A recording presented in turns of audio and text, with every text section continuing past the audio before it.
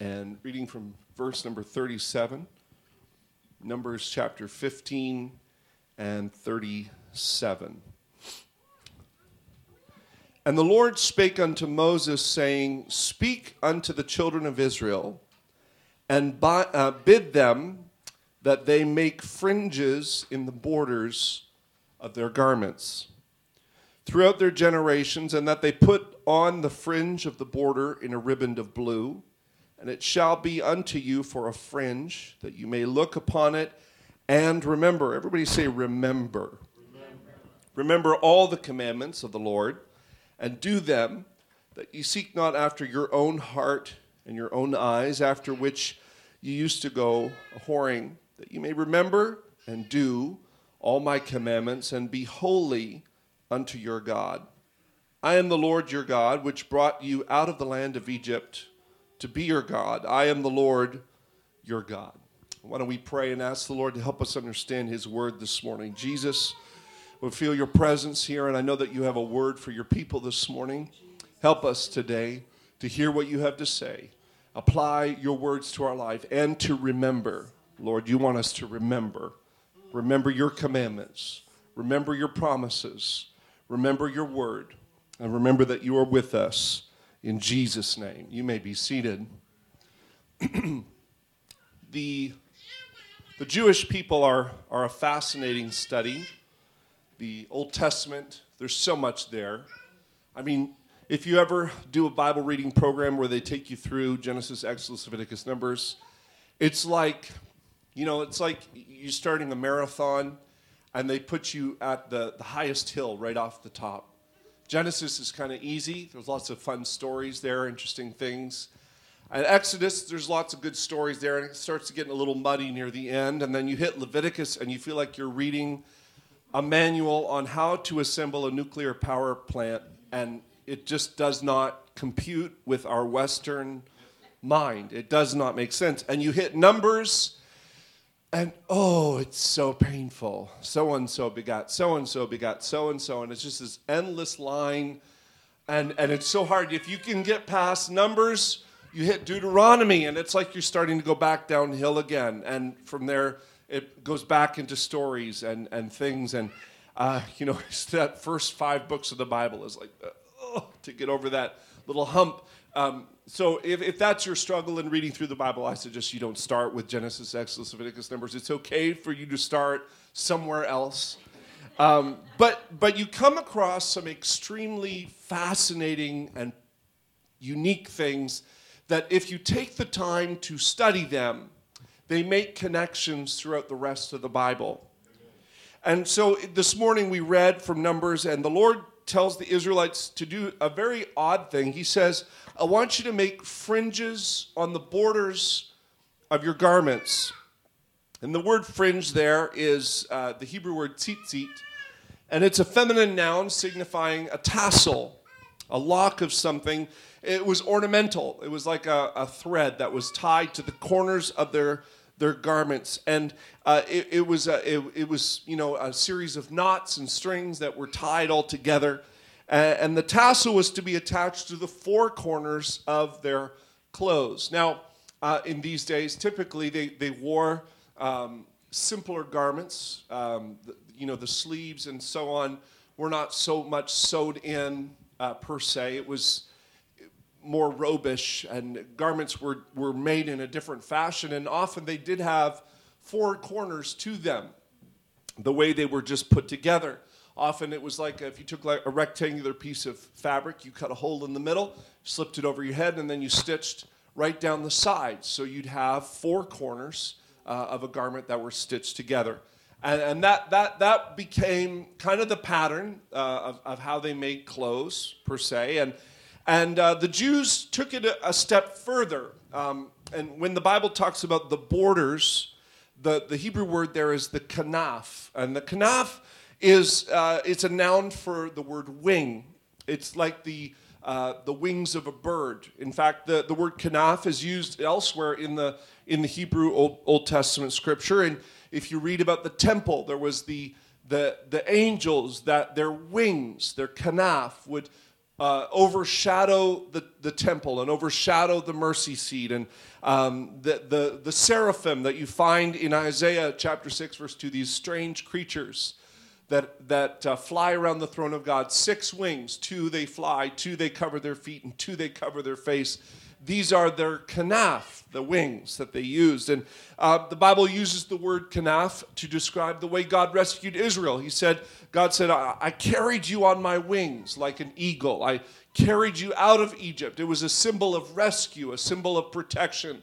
Jesus talked about the kanaf when he said, "O Israel," he began to mourn over the temple and over the city of Jerusalem. And he said, "How I would have gathered you under my kanaf. I would have gathered you under, like a hen would gather her chicks under her wings, and I would have protected you." It's noted in the book of Psalms. Often the word wing, kanaf, is used to describe the protective covering of God as he protected his people.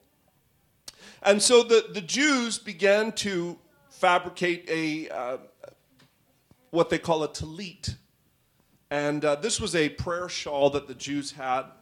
And it looks something like this. This is a small version of a tallit. It's not exactly the same size.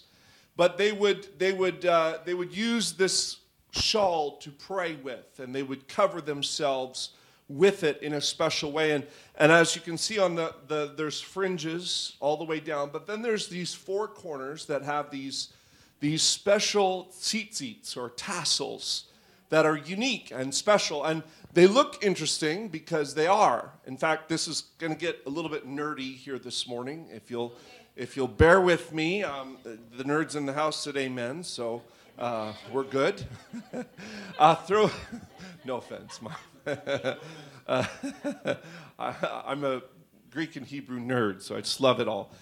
So throw that first picture on the screen here. We're going to see the significance of this because, and I'm going somewhere with this, right? You're not just learning a lesson in Jewish dress or prayer cloths, but there's actually a point to this, if you'll bear with me.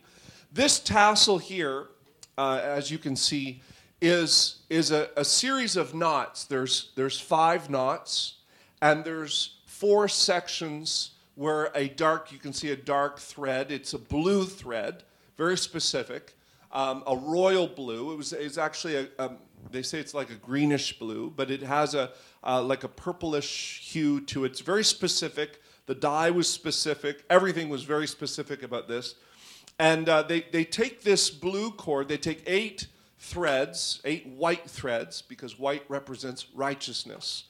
And then there was the 8th one was blue, and it was tied together, and there was a series of wrappings. So they would wrap the first one 7 times, and then they would make a knot, the second knot, which the 5 knots represent the 5 books of the Bible, the Torah, the law of God. In fact, if you remember, the Lord said, I want you to have these tassels on your garment for a purpose. It's not meaningless. It's not just decoration.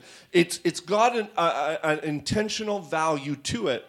And he says, I want you to do it to remember the commandments of the Lord. So they said, okay, let's do this by making 5 knots on the tassel. This is how we're going to remember. We're going to remember 5 knots: Genesis, Exodus, Leviticus, Numbers, Deuteronomy. Okay, and then with in between those knots, the Lord also commanded them in Deuteronomy 6:4 that you should hear, O Israel, the Lord our God is one Lord, and thou shalt love the Lord thy God with all thy heart, soul, mind, and strength, and that you should talk about this. This should be something you remember, talk about when you wake up, when you go to sleep, when you're walking on the road. So that you're to remember that God is one, and so to do that, the Hebrew alphabet is also their number chart. The alphabet is also connected to numerical values. Every letter has a number value to it, okay? And we just have to marry this with our understanding, because in Western society we separate numbers and letters, but in Hebrew, they're one. So in Hebrew, the first series of things was the cord. The blue cord was wrapped around 7 times, and 7 is the Hebrew letter Yud, which is represented by our English letter Y. Then there was another knot, and the next set of wrappings was wrapped around 8 times, and 8 represents the letter He, Yud He, And then the last one, the 11, the middle one was wrapped around 11 times, and 11 is Vav and He added together. Okay, they realized they had to shorten it somehow. They couldn't, do all the numbers, so they had to do like adding and subtracting. Ready? So 11 represented V and H, and YHVH is the tetragrammaton, or the name of God. And the Jews had removed the vowels from the name of God so that they could spell it without desecrating the name of God. They were very reverent concerning God's name. And YHVH spells Yahweh, or as we would say in English, Jehovah. This is the Old Testament name of God. So the tassel represented the first 5 books of the Bible, which is the law of God. It represented the name of God. So on the 4 corners of their garment, at any point in the day, when their tassel got caught on something, when they would reach down and feel the tassel, they would remember the laws of God and the name of God. We're the people of the name, and we're the people of the law. We follow the laws of God. We have the name of God on our life. And on top of that, number 13 was the last set of wrappings. It was wrapped around 13 times, and 13 is the letters Aleph, Chet, and Dalet, which spell the word Echad, and Echad is the word one. So the tassels literally said Jehovah is one. The wrappings, that's what the tassel meant to them. And the blue thread, so what's the big deal about the blue thread? Well, the blue thread was to remind them that the one God was going to send his Messiah. And Messiah was going to hold all things together.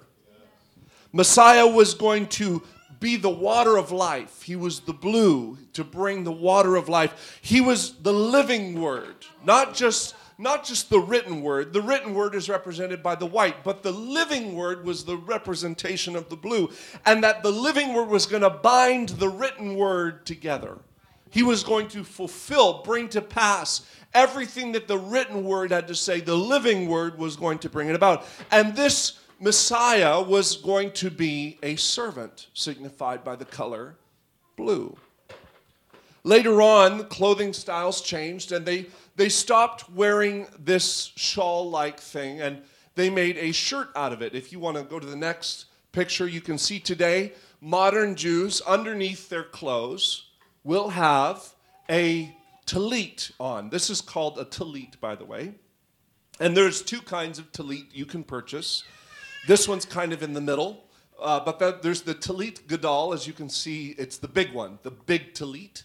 And then there's the tallit katan, and the tallit katan is the one that you can wear under your clothes. A little bit more discreet, a little bit more modern, but it symbolizes the same thing. And as young as 3, Orthodox Jews will get a tallit katan for their young boys and teach them, as young as 3 years old, what this tzitzit means, what this tassel means. It means Jehovah is one. Amen. It means that we're people of the name, we're people of the law, and God is with us wherever we go. We take this to remind us. It did not bring the power of God with them. It was there to remind them that God is one, and that God was going to one day, when they held this blue thread, the Jews still to this day say, Lord, you're going to bring the Messiah. The Messiah is going to come. For them, Messiah has not come yet, but for us, we know Messiah has already come. And what I love about the Jews is, now you can make prayer a ritualistic thing, or it can be a beautiful thing. And they tend to lean, I know you can go one way or the other, but a sincere Jew would take his tallit in the morning, and he would check it, he would inspect it, he would look at this is called the crown, this piece here at the front, and they would check it for rips or tears. They would take very good care of it, and if there was a tear in the tassel, they would repair it. They would take the time right then and there. It didn't matter if they had an appointment, if they had somewhere to be. They had to repair their tallit before they left the house. They had to take care of it. And so when they would take this, they would check it for rips and tears. And while they're checking it, they say this prayer. And I tried to learn the Hebrew one. You can go on YouTube and learn how to say it in Hebrew. It was kind of fun, but I figured it would just sound very butchered, and so I'm going to say it in English, okay? So this is what they say. My soul blesses the Lord. Lord my God, you are greatly exalted. You have garbed yourself with majesty and splendor. You enwrap yourself with light as a garment, and you spread the heavens as a curtain. You may recognize this from Psalms 36. They're praying. Psalms is their prayer book, and so they use, as they're checking it, they're praying this prayer, and then they pray the blessing. They say, blessed are you, Lord our God, King of the universe. You have sanctified us with your commandments, and you command us to enwrap ourselves in the tzitzit. And then they would take it, and they would wrap it, and I'm butchering it, right? I'm not doing it just like they do it. But they would wrap it, and before they let it touch, they cover themselves, and they say, the blessing, how precious is your kindness, O God. The children of men take refuge in the shadow of your wings. They satisfied with the delight of your house, and you will give them to drink from your river. For you, with you is the source of life, and in you we see light. Bestow your kindness upon those who know you and your righteousness on their heart. And then they let it drop, and then they pray whatever they want to pray at that particular time. The word talit is the word, really, if you wanted to translate it perfectly in English, it comes out as a covering or little tent. Because the Jews knew that the tent was the tabernacle, the place where God dwelt, and they would cover themselves with their own little tent, their own little tabernacle. Some scholars believe this is what Jesus referred to when he taught his disciples to pray. He said, enter into your closet to pray. Enter into your secret place, and the Lord who sees you in secret will reward you openly. It was because they didn't have closets like you do today with a door. Jesus was telling them, go into a private place and get alone with God. Cover yourself with the wings. This is what the wings are. This is because when they held this out, after they pray, they wear this, and they either, like the gentleman here, they wear it very out and about, very Talit Gadalish, very big, or they wear it underneath their clothes, and that's how they go about their day. But all day, every day, they wear their talit. And they wear it to remember. They hold on to the tassels, and they remember Messiah's coming. They remember the Lord is one. They remember the word of the Lord is pure, enlightening the eyes. They remember the things that the Lord has taught them. They remember Psalms 91. Those who live in the shelter of the Most High will find rest in the shadow of the Almighty, the shadow. They would hold the shadow. I will declare about the Lord, he alone is my refuge, my place of safety. He is my God, and in him I trust. He will rescue me from every trap and protect me from deadly disease. He will cover me with his feathers. He will shelter me with his wings. So they would read this, and they would hold their talit out like wings and remember, God is going to cover me today. God's faithful promises is my armor and my protection. And so we see the talit as part of the general Jewish dress. But it goes further than that. In fact, you can read through the Bible and find stories where the talit is mentioned or referenced to in the text. We come to 1 Samuel chapter 15, and we read about a man named Saul who was the king of Israel. And God had given Saul many instructions to which Saul had blatantly disobeyed and disregarded and even sacrificed without the prophet of God unto the Lord. He did not wait. And so Samuel arrives and finds Saul sacrificing, and he reprimands Saul. And the Lord spoke to Samuel and said, I've removed Saul from the kingship. And so Samuel tells Saul this: God has rejected you as the king of Israel. You are now dethroned. And Samuel turns to leave. Saul tries to repent, tries to say the right words to get the right response. And Samuel just says, no, Saul, I'm sorry, but God has rejected you as the king. In 1 Samuel chapter 15, verse 27, as Samuel turned to go, Saul tried to hold him back and tore the hem of his robe. Saul grabbed his talit, and Saul ripped the corner of the talit off Samuel's prayer shawl. Now, already you get the sense that this was no ordinary garment. This is something they respected, they took care of. It represented the laws of God, the name of God, the promises of God. It was their prayer. So when they prayed, they wore it. When they talked to God about what they were talking about, they covered themselves. They blessed the Lord with it. They worshiped with it. They wore it everywhere. And so when Saul rips the corner of Samuel's tallit, it was a highly disrespectful thing for him to do. In verse 28 of Samuel 15, Samuel turns to him and says, "The Lord has torn the kingdom of Israel from you today and has given it to another." The same way, Saul, that you ripped my tallit, God is going to rip the kingdom away from you. Later, when David found Saul in the cave, David could have taken the life of Saul. Saul was on the pursuit trying to hunt David down, kill him, pin him to the ground for no good reason. And Saul was there lying asleep in the cave, and it was in the cave that Daniel's men said to him, "Here is your opportunity, David. Here is the day in which the Lord has said he would give your enemies into your hands. And so do what seems good to you, David." And David arose and stealthily cut off the corner of Saul's robe. Scholars believe very emphatically, numerous of them agree, that the corner David cut off was the corner of Saul's tallit. Like he had ripped Samuel's, God had ripped the kingdom and given it to another. David, while Saul never repented for ripping the corner of Samuel's robe, David repented for ripping Saul's. You can see the difference in the character. Saul was not repentant for what he did to Samuel's tallit, but David, his heart was overcome with guilt because he realized, I just cut Saul off from all of his prayer. I cut Saul off from his connection to the law, his connection to the name, and I symbolically removed Saul from his place, and I was wrong to do that, and David repented for what he did because this was an important garment. It was an important thing. Later we come to a story about two prophets. One, his name is Elijah. And Elijah is going on through his day and comes across a young man who's plowing with a team of oxen, a man by the name of Elisha.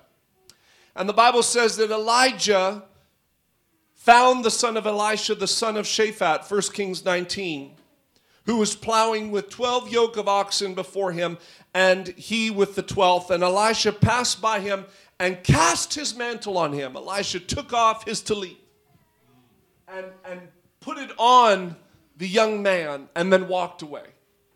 This would have been, to us, just like, what? Thanks for the new coat? You just like, but to the Jew, this was like, whoa, this is the prophet Elijah. He just put his tallit on me. I think that means something. I think that means that he wants me to follow him. So Elisha says, give me one day. I'm going to say goodbye to my family, and I'm going to do my thing, and then I'm going to follow you. And Elijah said, do what's good to you. And Elisha, right then and there, killed the oxen that he was plowing with, took the wood that he was using to yoke them together, built an altar, cooked the ox there, and gave the food to the village and the people nearby, and then left and followed the prophet. He gave up everything because one man put a cloth on him. The cloth was significant. It was meaningful. There was meaning in what they did, and there was a reason why they did it. Later on in the story, Elijah is taken up by God into heaven. If you want to throw, there's a picture of a fiery chariot, and it's kind of a unique story where God picks the prophet up in a flame of fire, a fiery chariot of angels. And when Elijah went up into the sky, the Bible says that he dropped his mantle. And Bible scholars believe that he dropped his prayer shawl, his tallit, down to Elisha. And when Elisha found the tallit on the ground, he took up the tallit, the Bible says in 2 Kings 2, and he folded it up and he smote the waters of the river and said, "Where is the God of Elijah?" And the Bible says that the river parted. A miracle took place, and the river parted, and the prophets, the young prophets that were there, looked at Elijah and said, man, the spirit of Elijah is on Elisha. The spirit of his prayer, the spirit of his demeanor, his attitude. It was more than just, oh, Elisha is wearing Elijah's tallit. No, he transmitted something to him in his day. The tallit was important. We keep going in the scripture. We read about a young lady named Ruth.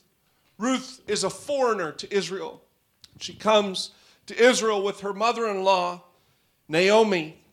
Naomi was so distraught. She had lost her husband, her 2 sons in Moab, and was bitter now. And so she said, don't call me Naomi anymore. Call me Mara, because I'm bitter. The Lord has dealt me bitterly. And so she's now back in Israel, and the harvest is back. The famine is dissipated, and Ruth is a Moabitess. She's foreigner, and she is looked down upon by society. She's looked down upon by everybody. There's no hope really for Ruth in this current time in Israel, even though there should have been, but there wasn't. And Ruth finds herself in the fields gleaning under a man by the name of Boaz. Boaz, who was a kind and generous man who gave freely of his crops to Naomi, who was his relative.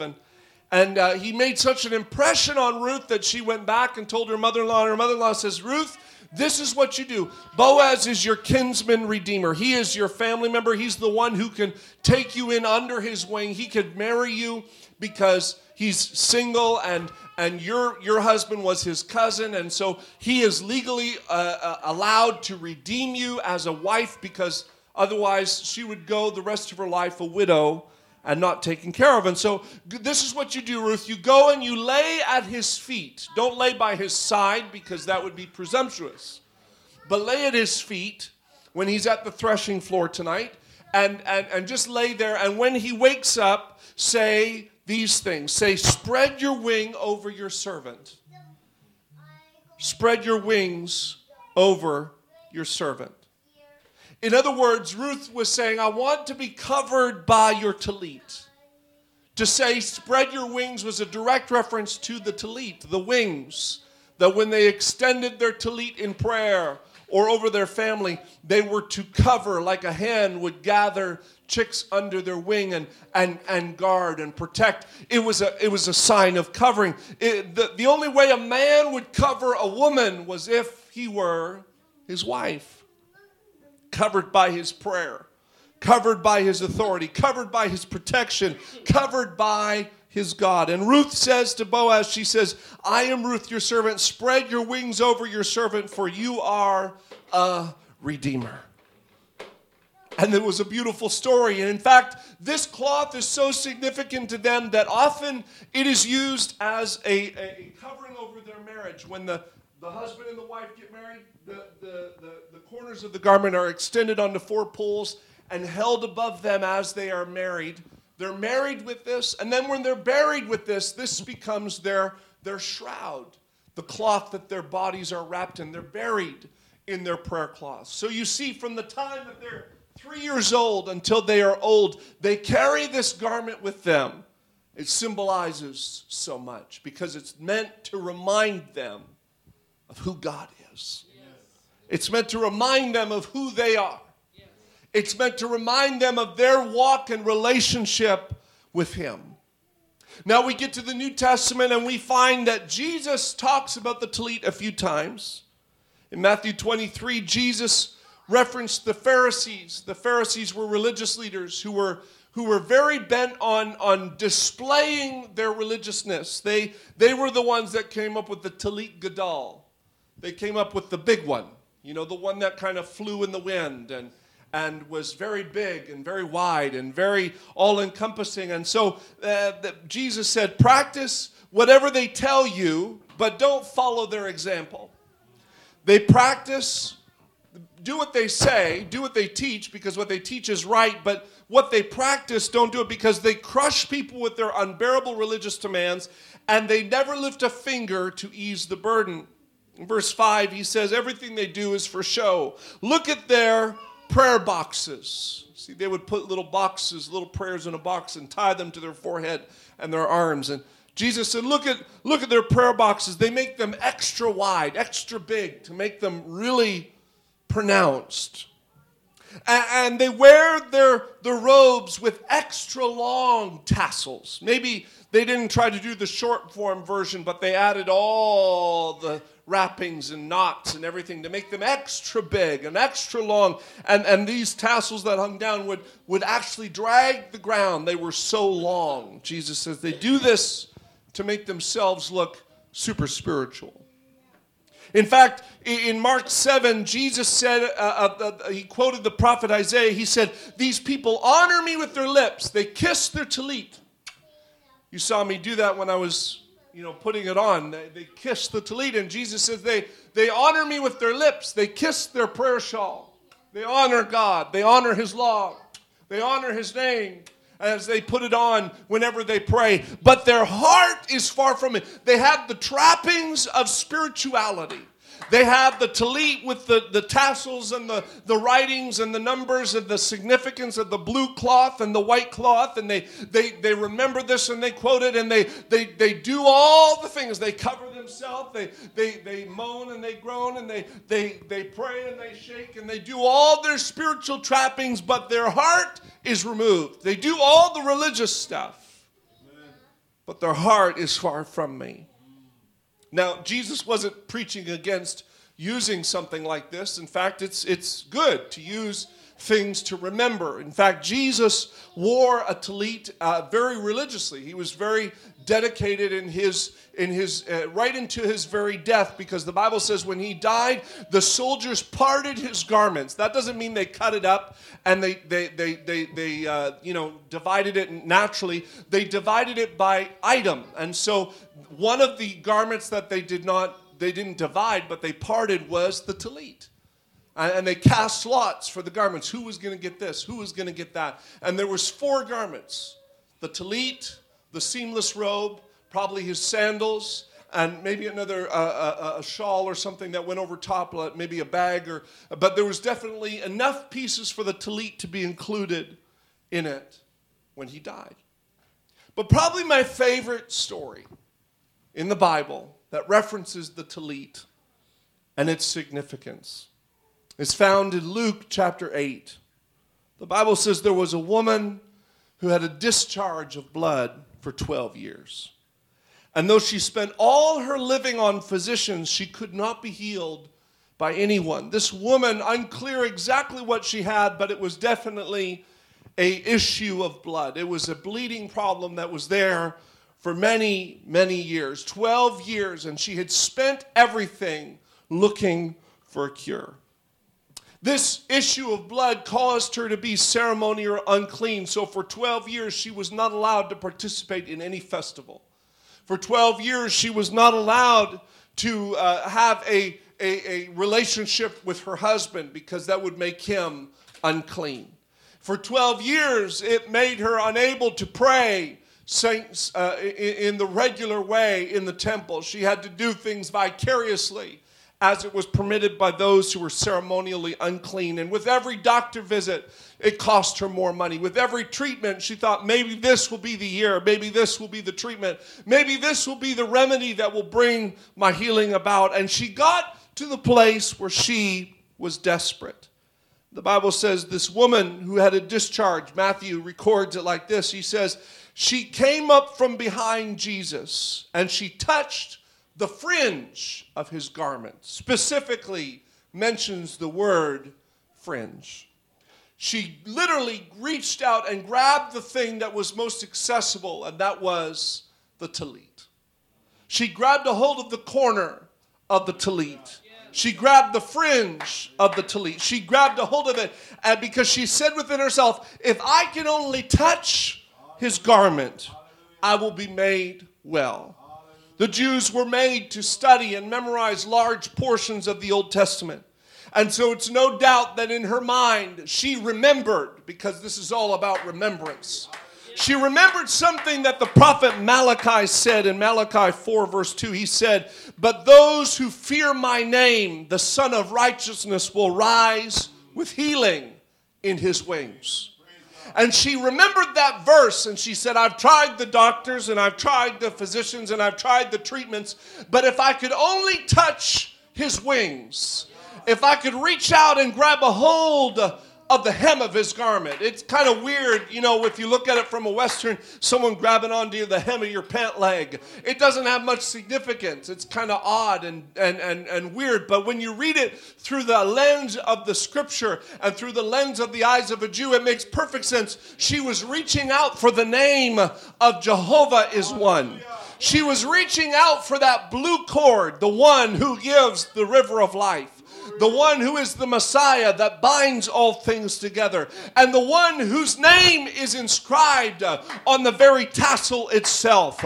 Because Jesus literally is, in Hebrew, Jehovah is our salvation. She recognized who he was. She recognized what he was wearing. She recognized that every time he healed somebody, he was wearing this tallit. She recognized that every time he was preaching, he was wearing his tallit. Every time he prayed to the Father, he was wearing his tallit. And so she said to herself, if the Messiah is this man, and if it is what Malachi says it was, that the Messiah would rise with healing in his wings, all I have to do is touch the hem of his garment. All I have to do is touch the fringe. I don't have to get a hold of the whole thing.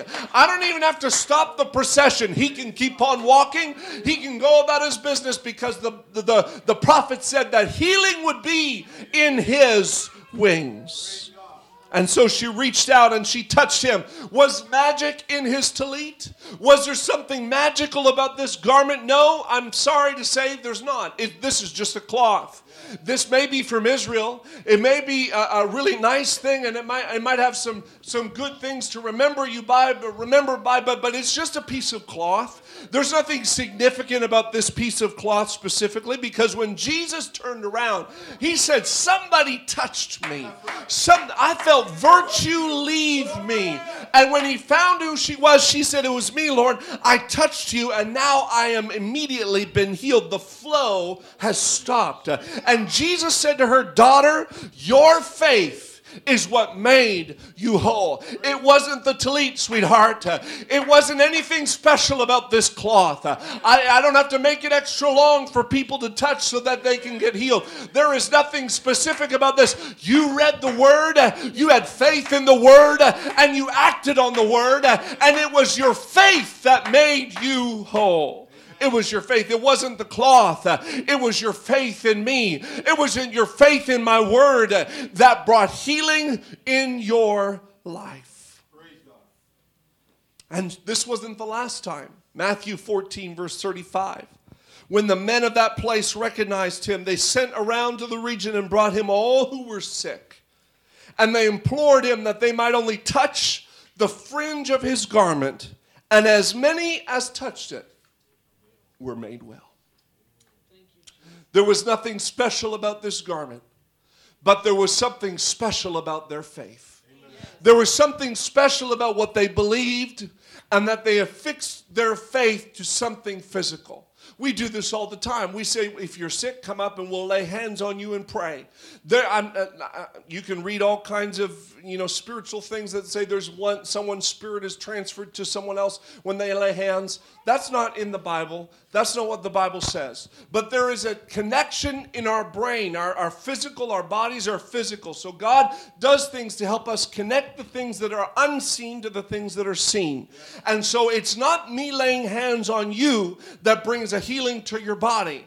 It's just the fact that somebody's praying for you and you feel the touch of them touching you, and your brain somehow can make the connection from the leap from the natural to the supernatural. It's the bridge. This is just a bridge to help you remember, to help you remind you what something spiritual that's actually important. The name of God, the word of God, the promises of God. I can hold on. You can hold on to this tassel. I can hold on to the law. You can hold on to this. I can hold on to his name. I can hold on to who he is. I can hold on to what he said. If this is real, then his word is real. I can make the bridge from the natural to the supernatural when I remember what the Lord has said.